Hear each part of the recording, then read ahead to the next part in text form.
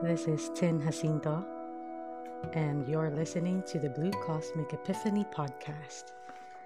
And today, while my cat is strangling my notebook beside me, I wanted to read another poetry inspired by the Eight of Cups in the tarot. And it's called A Lady of the Lake.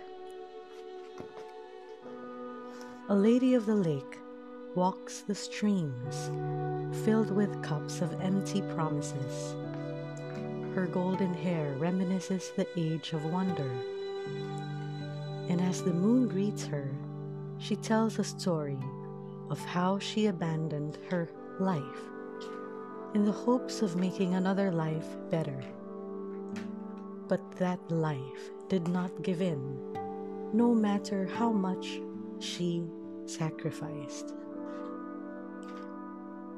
It is because her light is meant for her and her alone. She finally returns to herself after much longing, and right away she felt the wonder come back. The wonder of being truly alive in her own skin. She vowed to never again abandon herself. A lady of the lake walks the stream, leading to her very own waterfall, one that nourishes lives, one that touches lives with its magical, unlimited, and refreshing water. Her golden hair moves to meet hardened hearts. She loved all life from the expansive love that emanates from her very heart.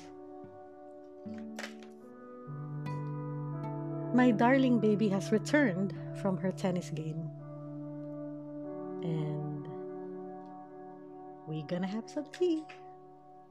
Ciao.